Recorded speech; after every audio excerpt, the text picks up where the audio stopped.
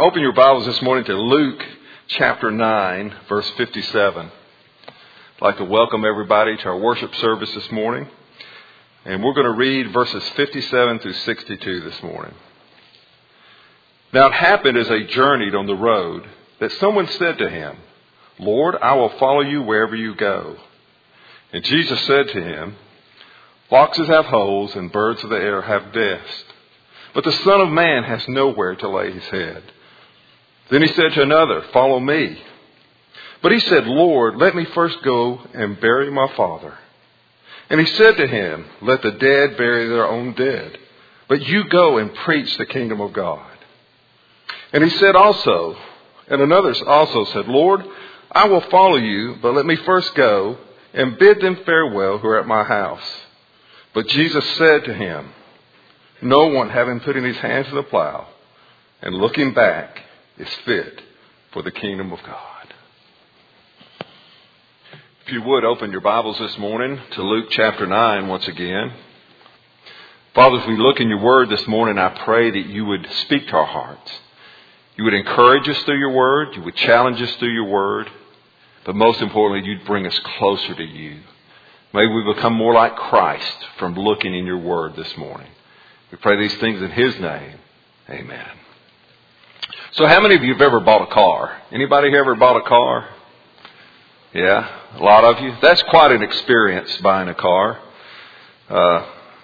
Years ago, when I was leading a group at Willowbrook, the guys in that class, we all decided to see how frugal we could be. So we had, the kind of running joke, who had the oldest car. So we'd have one good family car, but then the guys would drive old beaters. And I think I led that. I had a Camry that had 252,000 miles on it. But some of the guys were close behind that. They had some old beaters too. And eventually I had two old beaters, so I had to buy a car. And years ago, about 10 or 12 years ago, I got this tremendous deal on a car. I was very frugal, so I went on Auto Trader and I kept looking and looking and looking. And I finally found this deal that was too good to be true. I found this car that was almost brand new. It only had about 7,000 miles on it, but it was like $10,000 under Blue Book. But it was in Memphis. So I don't know. There's got to be something wrong with this car. So I went to Memphis, drove all over Memphis, got this car, got it for $10,000 under what it listed, and it was like a brand new car. Of course, they were trying to sell me the extended warranty, $1,500 for a 2 or 3 year extended warranty. I said, nope, I'm going to drive this thing till the wheels fall off, and then I'll get another, but I don't need any warranty. It was interesting because a week after I bought it, in the mail, I got a 7-year, 100,000-mile warranty free because it was a certified pre-owned Toyota. And I always wondered if I had bought that $1,500 warranty, if they'd given my money back on that, after I closed the deal. I don't think they would. But what I found just recently, I had to buy another car is, and I hate doing this because there's always the hidden cost. Have you ever noticed that? You look online and you see this price on this car and you go there to buy it and all of a sudden there's all these hidden costs. This one I recently bought, I went to the dealer and they had a $895 restoration fee. Now I don't know what that was. I've never seen a restoration fee before, but it was an old car, 10-year-old car. I don't know. Maybe they were going to make it like new again for $895. Of course, I didn't pay that. When I saw they'd added about $1,500 in fees, I just said, I'll think about it. And then when I told them I decided to go with somewhere else and buy another car, those fees magically disappeared. All of those $1,500 of fees, they just went away. Hidden cost. I remember I was looking at one dealership online and they had, a good price on a car, but then they sent back and it had like $3,000 worth of extras. And they had $500 for floor mats. Now, sometimes I get a little facetious. I had to ask that guy online, what kind of floor mats are those? I said, I've been driving for 50 years now, or almost, and I don't think I spent $500 on floor mats in my whole life. What kind of floor mats do you have? But hidden cost. Aren't you glad our Savior, when He called us to follow Him, there weren't any hidden cost? He told us right up front what He expects of us and what it means. In life, a lot of times there are hidden costs, but with our Savior, there are no hidden costs. He calls us to be His disciples. Now, there's a big debate in Christianity today whether you can be a believer and not be a disciple. Some people say, well, you can be a believer in Christ but not really a follower of Christ. And other people say they go hand in hand. You can't be a true believer without being a disciple, without being a follower. Well, we're not going to settle that debate this morning. But I can tell you this morning, what does God expect from us? What does He command us? And that is to be a follower of Jesus Christ. Not just a believer, but a follower of Christ. That's what God wants. And in this passage, we see that. Before we get into this passage, I want to set the context, because I think context is always important in this passage. In the context of this passage, if we go back a little bit in time, we'll see that Jesus had sent the 12 out on their first journey to go out and share the gospel on their own. He stayed back and prayed for them, and He sent them out to do ministry and preach the gospel. And when they came back, He told them, He said, let's go over across the ocean to a deserted place because we need to rest. We're going to go over there and rest. You're going to rest, and we're going to debrief you and give you time to be refreshed. And we find when the crowd saw where He was going, they all took the long route and went around by land and got there late in the day. Thousands of them, probably 20 or 25,000 people to this deserted place. And that's where He fed the 5,000, or as we really think, probably 20 or 25,000. So then we saw that Jesus sent the disciples back in a boat to go back to Capernaum. And in the middle of the night, they rode all night trying to go this 4 miles. And He's up in the mountain praying. He comes walking to them on water and really reveals to them who He really is. Right after that, we see Peter's confession that He is the Christ, the Son of the living God. And then we come to the Transfiguration, where Peter, James, and John are taken up with Christ on the Mount of Transfiguration. And then we see that He tells them finally of His coming death. In chapter 9 and verse 43 it says this, and they were all amazed at the majesty of God. But while everyone marveled at all things Jesus did, He said to His disciples, let these words sink down into your ears. The Son of Man is about to be betrayed into the hands of men. But they did not understand this saying, and it was hidden from them, and they did not perceive it. And they were afraid to ask Him about this saying.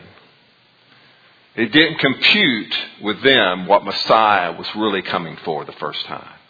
Their visions were still visions of the kingdom, of Christ ruling and reigning. You say, well, how do you know that? Because right after that, they got into a big argument about who was going to be the greatest in the kingdom. See, their theology wasn't fully developed. They knew Messiah was coming to rule and reign. They had missed the part about Messiah coming to suffer and die on the cross for our sins. So one of the other things we see in this passage was that after the feeding of the 5,000, Christ goes across the ocean and the crowds follow Him the next day. And He has a confrontation with them. Really His followers. And it says after Jesus tells them, you must eat my flesh and drink my blood. You must fully ingest me as salvation. It says that from that time, many of His disciples went back and walked no more with Him. John chapter 6. The construction of the Greek language makes it look as though they never walked with Him again. They left. They went back. So Jesus now comes to a turning point. In verse 51 of this chapter, it says, now it came to pass when the time had come for Him to be received up, that He steadfastly set His face to go to Jerusalem. Now this was about 6 to 9 months before His actual crucifixion. But He knew at this point in time that He had to pour into His disciples, and He had to prepare them, because He knew at this time, I'm getting ready to go. I'm getting ready. I'm preparing to go die on the cross. And so what we see in these next few chapters is Christ calling His disciples to go deeper. He's asking them to go all the way with Him. And so my question this morning is, how far are we willing to go being disciples of the Lord Jesus Christ? And what is it that hinders us from really following Him fully? That's a question you've got to ask yourself.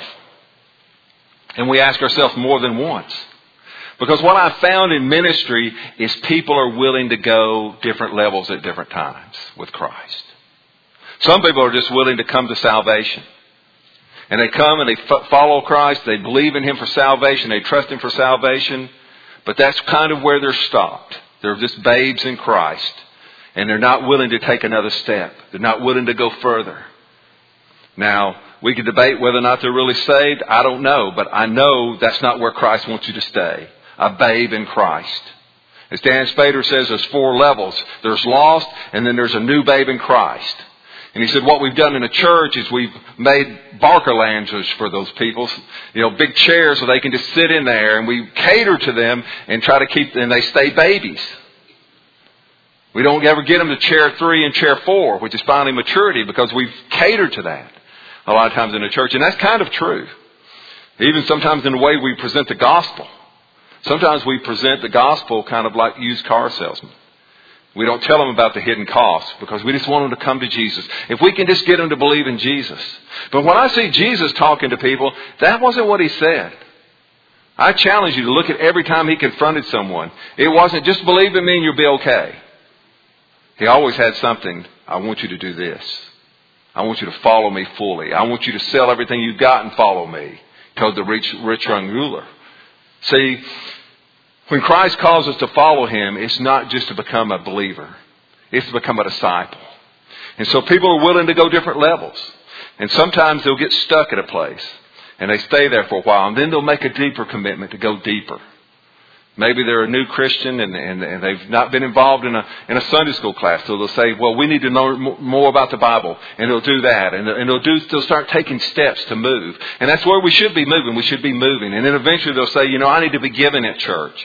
We've never given before, but I'm going to start giving. So there's steps of growing in your commitment to Christ. So what we see is Christ as he's walking on the road going to Capernaum, that some people come up to him and he has some conversations. Of course, the disciples are with him, and I want to look at this passage this morning. It says, now it happened as they journeyed on the road that someone said to him, Lord, I will follow you wherever you go. Now we know from Matthew's gospel that this someone was a scribe. It said a scribe came up to him and said, Lord, I will follow you. So what do we know about scribes from that day? Well, scribes produced the legal documents, recorded deeds. They could act as notary publics. They were court secretaries. And although some of them copied down scriptures, that wasn't necessarily all of their job. At that time, scribes were considered almost the lawyers of the day and judges. In fact, they could be elected to the Sanhedrin, which was kind of like the Supreme Court of the day in the nation of Israel. They were very educated men and highly influential. So scribes were kind of like the upper crust in the Jewish society. And they were usually very well off. They were doing good. They were living the good life. So this scribe comes up to Jesus and says, you know what, Lord, I will follow you wherever you go. And Jesus' response to him is kind of shocking. He says, the foxes have holes and the birds of the air have nests, but the Son of Man has nowhere to lay his head. Why did Jesus say such a thing to him? Seems totally out of character. Well, the Lord knew where his heart was. And the Lord knew that this man said, I'll follow you. But he knew his heart wasn't in the right place. And he knew this man had not counted the cost.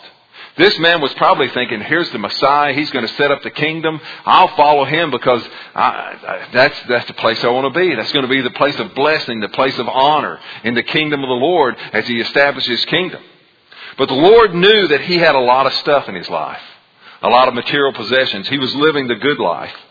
And so he told him, he said, if you're going to follow me, remember this, I have nothing. Flip over to Luke chapter 14 real quick. Luke chapter 14 and verse 28. I want to read this passage to you. This is continuing in Christ's teaching about discipleship. In verse 28 of Luke chapter 14, he says, for which of you intending to build a tower does not sit down first and count the cost, whether he has enough to finish it? Lest after he's laid the foundation, it is not able to finish. And all who see it begin to mock him, saying, this man began to build, but was not able to finish. This man had not counted the cost of what it really means to follow Jesus completely. And it meant that this man had things in his life that he was not willing to give up. And Jesus knew that. He knew that this man was coming to him and saying, I want to follow you for the wrong reasons. And a lot of times people follow Christ for the wrong reasons. Nearly every believer is enthralled by the idea of following Jesus completely. That's kind of a novel idea. You want to follow Christ, I will follow you to the death. Yeah.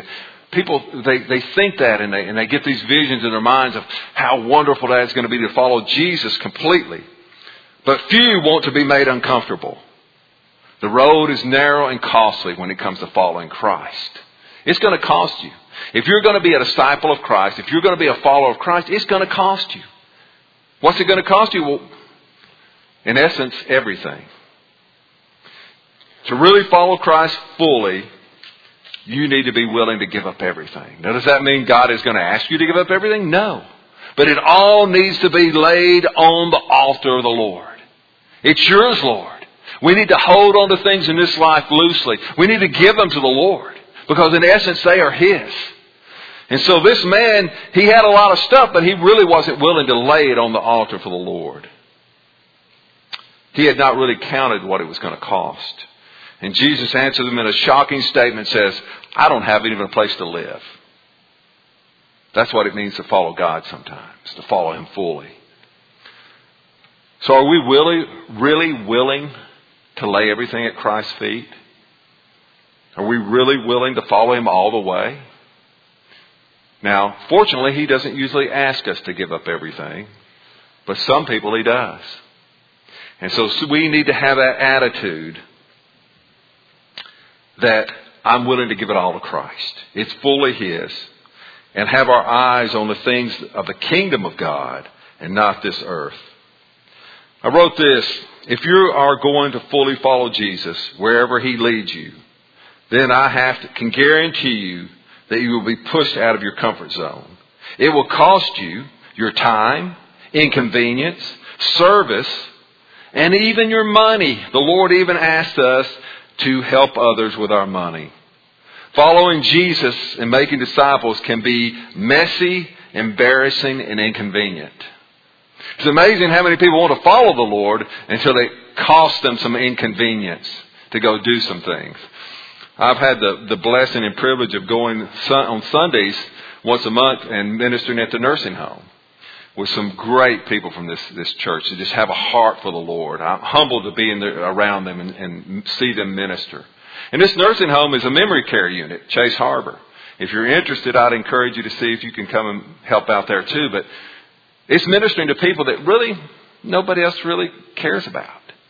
And they're inconvenienced. It's their Sunday afternoon, but they're going there. And I minister with these people and I see their joy as they lead the singing and they minister to the people and they talk to the people. You know, I said, the good thing about going there and preaching, though, is I can probably preach the same sermon every month and they'll never remember what I preached last month. That's a joke. I'm glad you laughed. I don't preach the same sermon every month, but I probably could. But just seeing the joy and service. To serve the Lord, it costs you inconvenience. It costs you going there and ministering to people like that are suffering with memory care issues. I remember the first week I went there was one lady that just walked around the whole time. You know, I had compassion on her because she'd just walk around. She'd walk right into you and just keep walking. You know. Most people say, well, why would we want to minister to those people? They can't remember because God calls us to minister to people like that. It's inconvenience. It's embarrassing sometimes. It's messy sometimes. Sometimes when you minister to people, they drool on you. That's what it means to follow Christ. Willing to be able to put yourself out of your comfort zone. And this man was not willing to give up his things, and the Lord knew it. Look at man number 2. Then he said to another, Jesus said to a man, he saw him standing, said, Lord, he said, follow me. But the man said to him, Lord, let me first go and bury my father. Now that sounds like a legitimate excuse. All right, Lord, I'll follow you, but I got to go bury my father first. There was only one problem with that. His father was still alive. His father hadn't died yet. In Jewish culture, you had to bury them the first day. So I doubt if this man, if his father was laying dead, ready to be buried, he would be out on the road following Christ and with a throng of people. He would be back making funeral preparations. So I don't think his father was dead. And so what was this man saying? What was his excuse? His excuse was, I've got family matters to take care of. I've got an aging father. I need to be back home. I need to take care of my father. I need to be back there taking care of my family. And that sounds like a legitimate thing. But that was really an excuse. And what he was really thinking in his mind, Lord, I want to follow you one day, but I can't really right now because family's more important. Now, family is important. But family is not more important than following the Lord Jesus Christ fully and putting Him first in our lives. Jesus said in Matthew chapter 10, verse 37, "He who loves father and mother more than me is not worthy of me. And he who loves son or daughter more than me is not worthy of me." In another passage, Jesus was looking around at His disciples. His family actually had come looking for Him because they thought He'd lost His mind. His mother and His brothers and His sisters. And Jesus was looking around the room of His followers. And He said, they came and they said, "Hey, your mom and your family's out here looking for you." And He said, "These are my mothers and my mother and brother and sisters. These followers of Christ." I find today that sometimes people use the family thing as a way of not following the Lord. Putting our family before the Lord. And so we can't do that. That's a convenient excuse. Now the Lord wants us to love our family and provide for our family, take care of our family, take care of our spouses, to honor our parents. But they can't be used as an excuse for not following the Lord. It's amazing how sometimes I see people, they get this almost like a fortress mentality. It's just my family. I'm going to hunker down, protect my family, not let the world influence them at all. And we're just going to withdraw and we're just going to church on Sunday mornings, but then we're just going to hunker down here because I got to protect my family from the world. And that may seem like a good thing, but you know what? It's really not what the Lord wants us to do.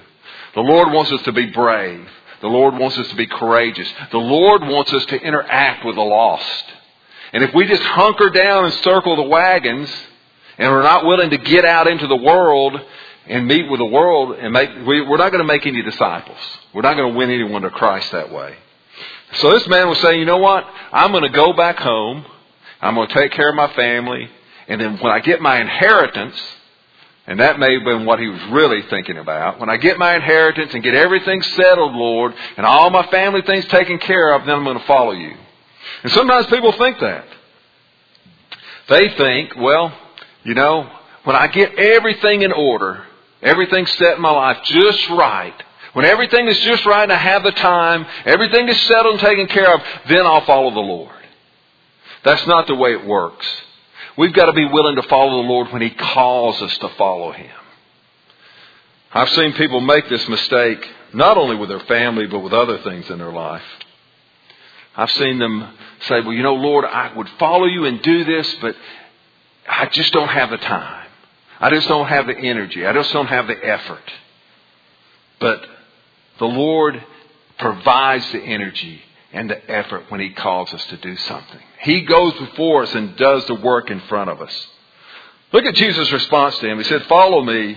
And the man said, "Well, let me go bury the dead. Let me take care of my father." And Jesus said, "Let the dead bury their own dead, but you go and preach the kingdom of God." See, Jesus knew something about this man. He knew that this man's family was not followers of Christ. And he knew he was going to go back and take care of them until his father died, no telling how many years from then. But that this family was not going to be pushing him to do the things of the Lord and behind him to do the things of the Lord. And he knew he's going to go back, he'll get that inheritance, and that'll be where he stays. But Jesus says, look, you've got to put the kingdom of God first, even above your family. Let those who are spiritually dead take care of those who are physically dead. You put the kingdom of God first in your life. And the Lord calls us to do that. So we can't use our family as an excuse for not serving the Lord. Now, do we need to take care of our family? Yes. He's not saying don't take care of your family. He's not saying don't love your wife. He's not saying neglect your children. He's not saying to dishonor your family and your parents. But what he is saying is don't use that as an excuse for not being involved in making disciples and in the call of God in our life. That sometimes people do. And then the third person comes up to him and says, and another said to him, Lord, I will follow you, but let me first go and bid them farewell who are at my house. Now this is a real spiritual answer. It sounds almost like the first guy said, let me go bury my father and then I'll follow you. This man says, I want to go back home and just say goodbye to everybody, and then I'll come and follow you. But Jesus always knew what was in their heart. In 1 Kings chapter 19, I want to read you this story. This is about Elijah and Elisha.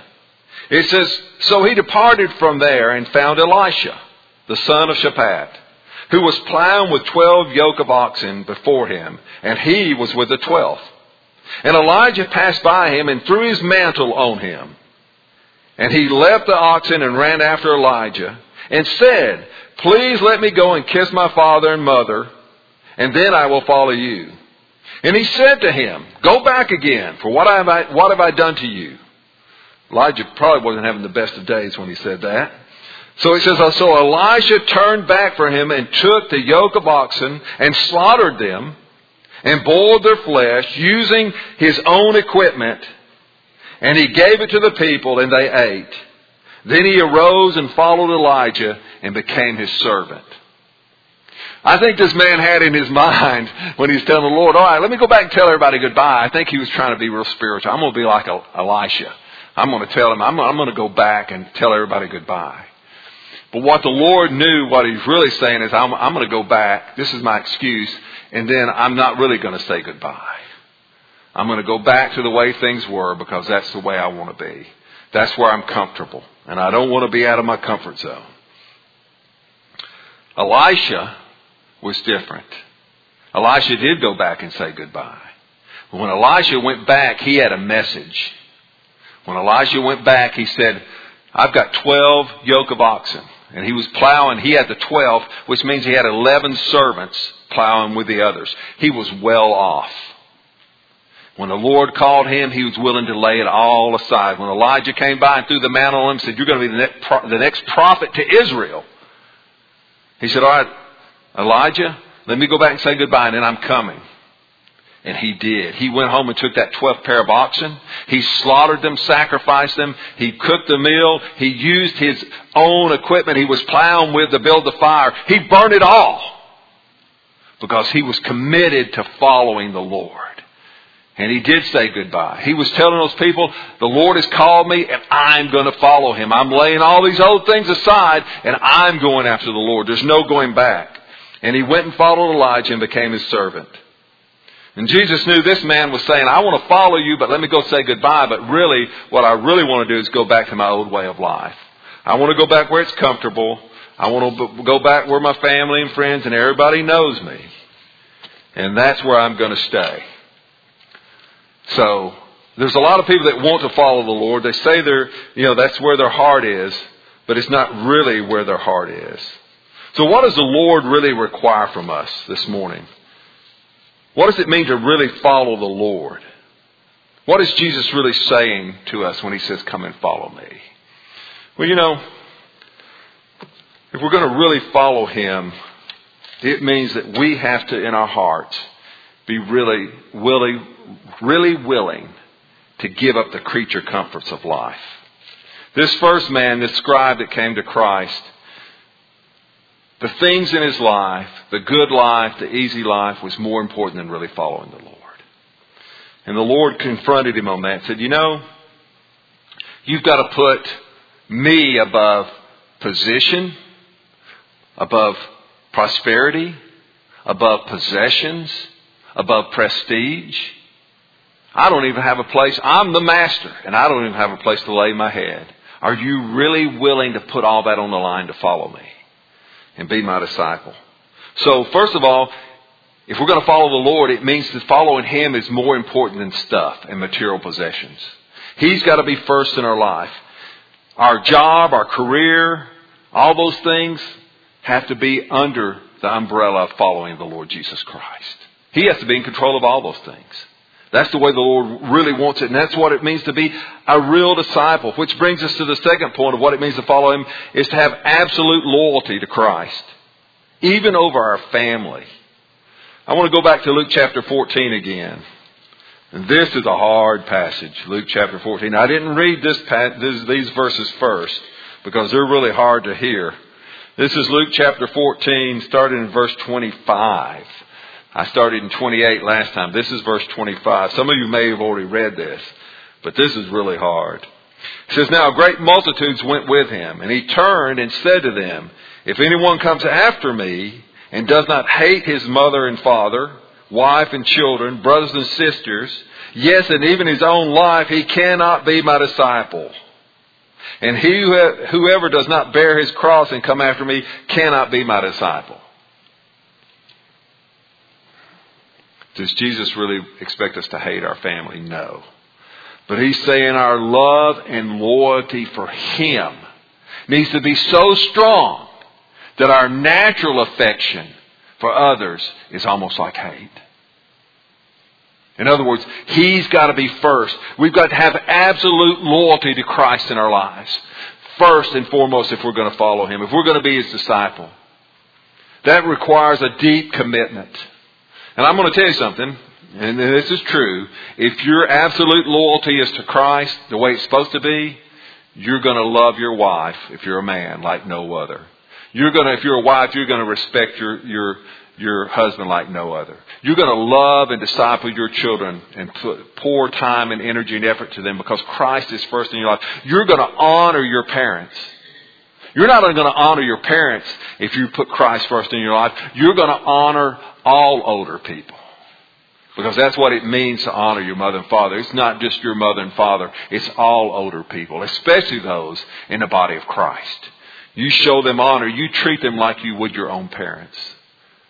That's what it means. But our commitment needs to be to him first. And the last thing, to really follow Christ and be his disciple, we have to have an undivided heart. You cannot hold on to the world with one hand and your old way of life and Christ with the other. A lot of people do that today. They want Christ, but they want to live with a foot in each world. And when I say world, I'm talking about the world's way of doing things. It's amazing how many young people today come to church and say they're following Christ, and yet they're living together. You know?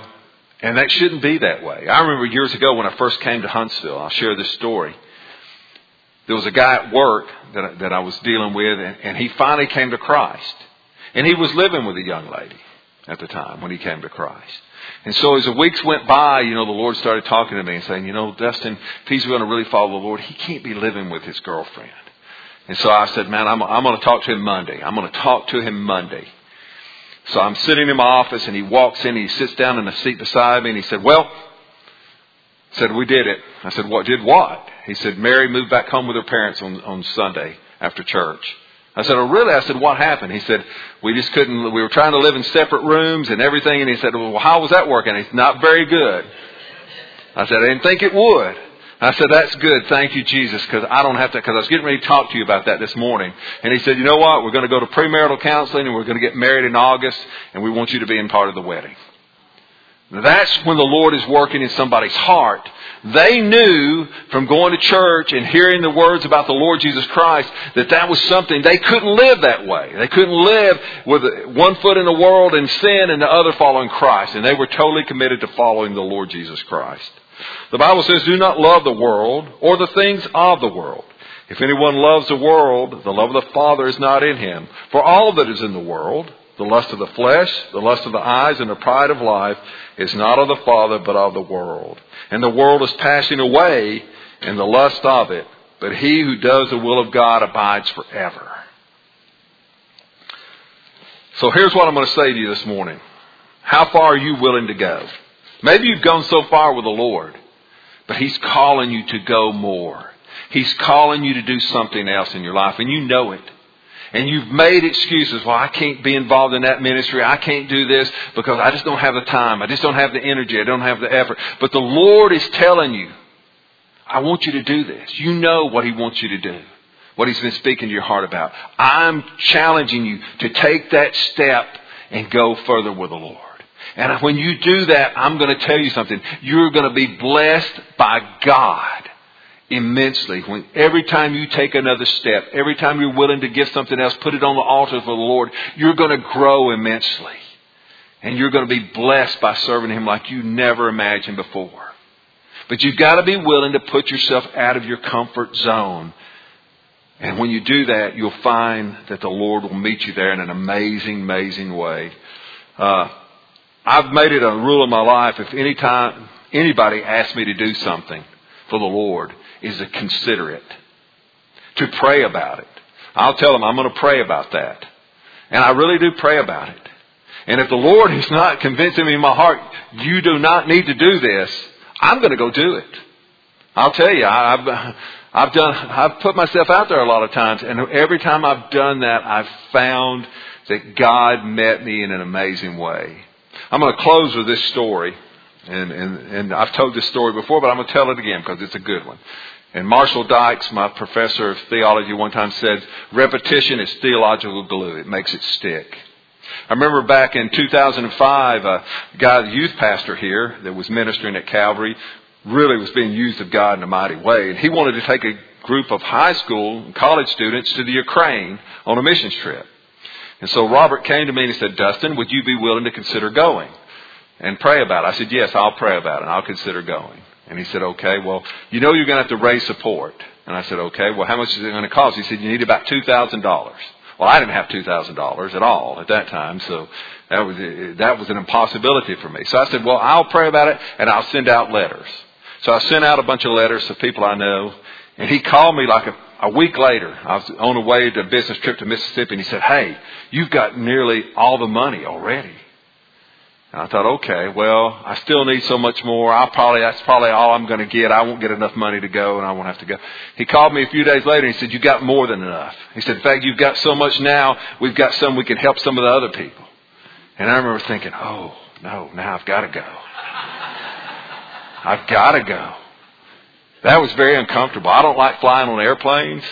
That was a long way to fly on the airplane. We flew all the way to Amsterdam overnight in the middle of the night. Got there like 3 o'clock in the morning our time, which was 9 over there. Got on another airplane, flew I don't know how many more hours, got to Kiev in Ukraine, got off the plane. It was a long, really uncomfortable day. Very uncomfortable.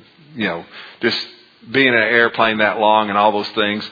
And then we drove out to the middle of nowhere a couple of days later. We drove to a little town called Zaboniv, which was about 25,000 people. And then we went to the wilderness. When I say the wilderness, we went to the wilderness. We got off the tar gravel road onto the sand road. And there were ruts and holes so deep in that road that the van couldn't get through it.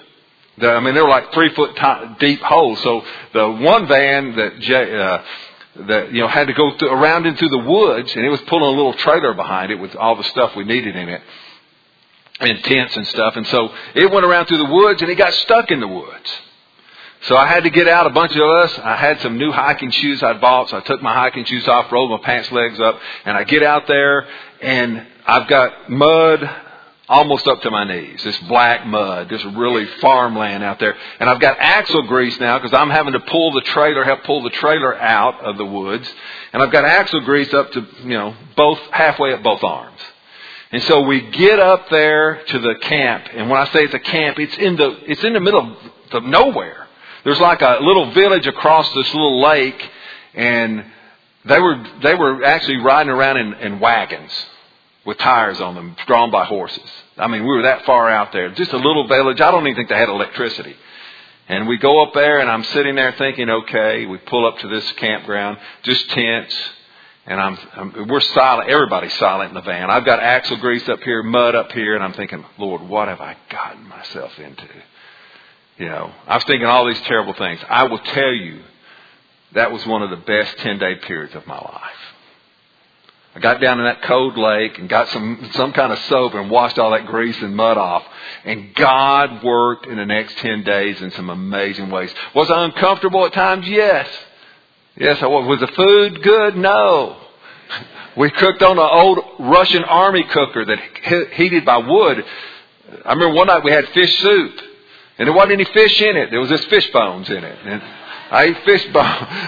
If you ever had blood sausage, I don't recommend it. But God worked. Was I uncomfortable? Yes. Was I out of my comfort zone? Yes. Was it scary at times? Yes. But God worked in miracle ways and some mighty ways in the lives of those people in and through me. And I saw it, and I came back praising God. And I want to challenge you this morning to follow Christ. Whatever He's calling you to do, be willing to step out by faith and follow Him. or how far you've gone, be willing to go further, and He will meet you there. Let's pray. Father, I want to thank you for this day. I want to thank you that we've been here to worship you. And perhaps someone today has been a believer, but never really following you. Maybe they're not really a true believer of Christ, and they need to put their faith truly in you. I pray that today would be the day, if they've not repented of their sins and trusted you fully for their salvation, they would do that. And then, Lord, for those of us who maybe we've been following, but maybe we've gotten tentative. Maybe we've gotten fearful. Maybe we've gotten just too comfortable. And we can make 1,000 excuses for not being in ministry, not serving you more fully. There's a lot of excuses we can use. Father, I pray you break those excuses today, and we'd be willing to go all the way as far as you call us, knowing that when we do, we'll be blessed beyond measure. And in eternity, Father, we will glorify you because of it. Pray these things in Christ's name. Amen.